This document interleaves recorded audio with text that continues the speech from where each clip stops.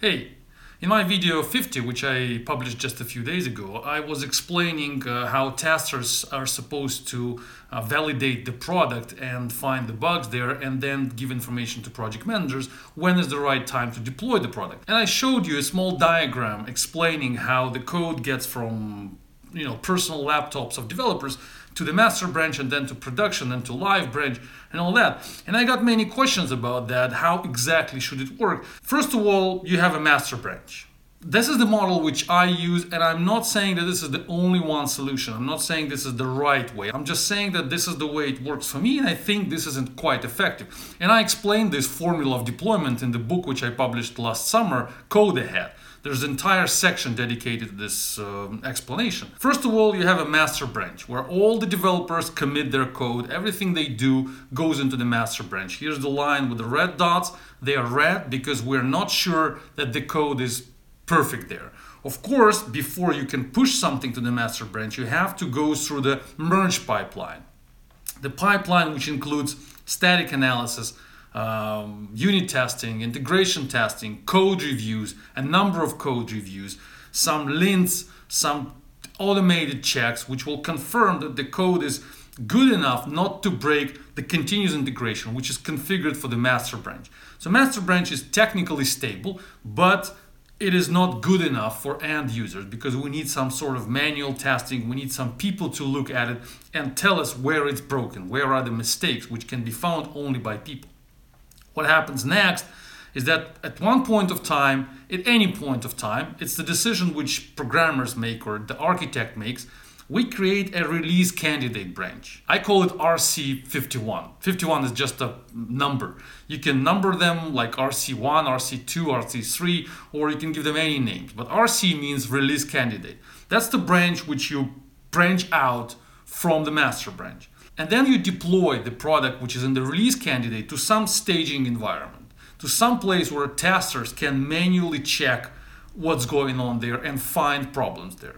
And then they start working on that. Your testers start testing, start breaking that release candidate, start finding problems there. And that's why the color is orange, because the more they find errors, the more we fix those errors, the more orange, the better it becomes, the more stable this version of the product becomes for us. And it takes some time. And you may have a number of release candidates. You may have 51, 52, 53. They may go parallel if you have enough testers, if you have enough testing teams or testers who can do that.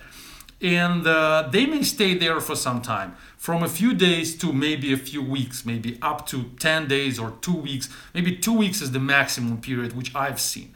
The best time is like 5 days. So you start it on Monday, and on Friday you do something with this release candidate.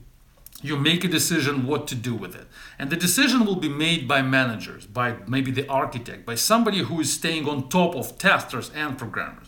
Testers will be breaking the release candidate, programmers will be fixing release candidate, making commits not to the master branch, but now to release candidate branch. So every time a tester finds a problem in release candidate, the programmer has to fix that problem and make the commit, make the fix to release candidate, not to master, but to release candidate. So release candidate goes like a separated, isolated branch where we try to stabilize what we created in the master branch. Some features, some functionality, something which testers find and programmers fix. And then at some point of time, we make a decision what to do with the release candidate. If the amount of bugs that testers find every hour or every day goes down, that means the release candidate gets more stable. And we can visually see that what we have there, the version of the product, is stable enough to go to production. Not testers confirm that, but the project manager, maybe the architect, looks at that stuff and says, yeah, it seems that you guys cannot find as many bugs as you were able to find when we started the release candidate. Now you find way less every hour. And then the release candidate goes to the live Git branch. I call it live. You can call it whatever you want, but this is the Git branch which contains the code in exactly the same version which we have on production platform, on production servers. And we tag it there like 1.14. We had 1.13 before, and now it's 1.14. That's the new version. You tag it there. You put the Git tag there, and then the deployment machine deployment pipeline starts. and then it takes the code from live branch and puts it to your live servers, to production servers, if the release candidate is good enough for that. And of course, when it happens, you merge it back to the master branch. You get all the changes which happen there and you try to merge it to master branch. You will have problems with that, of course, because you made many commits on the release candidate and somebody still was working on the master branch. So you will have to do the merge operation. You will have to merge the release candidate into master. That will take some time, of course. And then you start another release candidate and you continue this cycle again.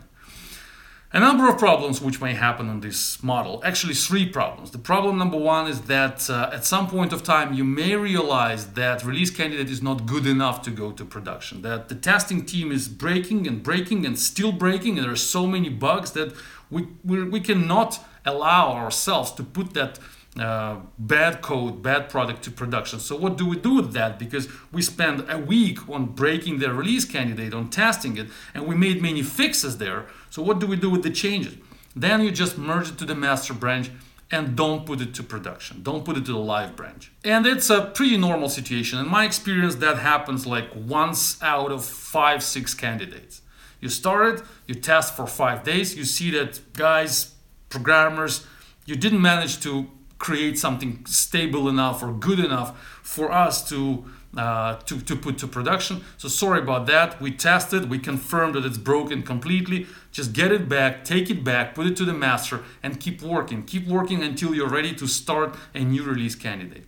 And even sometimes you may have situations when you just completely abandoned release candidate branches. Like you started testing, you tried for a few days and you see that it's complete garbage and all the changes we've made there, we don't even want to see them in the master branch. So you just completely abandon that, just delete the branch and forget about that code. It may happen as well, very rarely. It should happen rarely, but it may happen. Another problem is that, like I mentioned, you may have big problems of merging release candidate back to the master branch. When the release candidate branch is huge and you made many changes during this week of testing and you made like 50 or 100 changes there, you modified so much code and master branches was still in development at that time and you cannot merge them basically. So it's so difficult. There are so many merge conflicts that you cannot put release candidate back to the master. To solve that problem, I would recommend to configure your merge pipeline that every time you merge something into release candidate, you automatically merge the same commit, git commit, into master branch. So they have to go parallel at the same time while you're working on release candidate. Every time the commit goes into RC branch, it goes automatically to the master branch. And if it cannot go there, then the machine, the merge bot, will tell the developer that I cannot merge your stuff into RC branch because it's not mergeable into master. So basically you break down the larger problem of a large merge conflict into 50 different conflicts, into 50 different problems. And then you put these problems to the shoulders of your programmers. So now all programmers who work on the RC branch will have problems merging stuff there because they will have to make sure that their stuff is mergeable with the master branch. And yet another problem which you will face with this model is what to do with the hot fixes. Let's say the production is broken. Let's say you have some code on live and then the customer calls you and says that we need to make something immediately right now. You don't have time to start the release candidate, to deploy it to staging environment, to ask the testing team to break it and then wait for a few days or a week and then release it and then go the full cycle. So you need to make the immediate hot fix to the production version. In that case, you just commit your changes to the live branch. Just right there, you just make a tag 1.14.1, you make your commit to the live branch, and then the deployment pipeline starts, gets your 1.14.1 release tag, and that tag goes to a production server. So that's how it works. It may work for a small team, it may work for a large team. I see it working with a team of about 50 technical people, developers, managers, architects, testers, about 50. And we had like a few release candidate branches going in parallel, like 2 or 3 at the same time. It may work for a larger team as well. I'm not sure. I don't have experience of a team of 200 people. I don't know. But for a small and medium team, that's a perfect schema, in my opinion. That's simple. It's easy to understand, and I don't see any big problems with that. If you know any of them, please leave your comment below. We'll discuss. And don't forget to subscribe to the channel. Thanks for listening. Stay tuned. Bye-bye.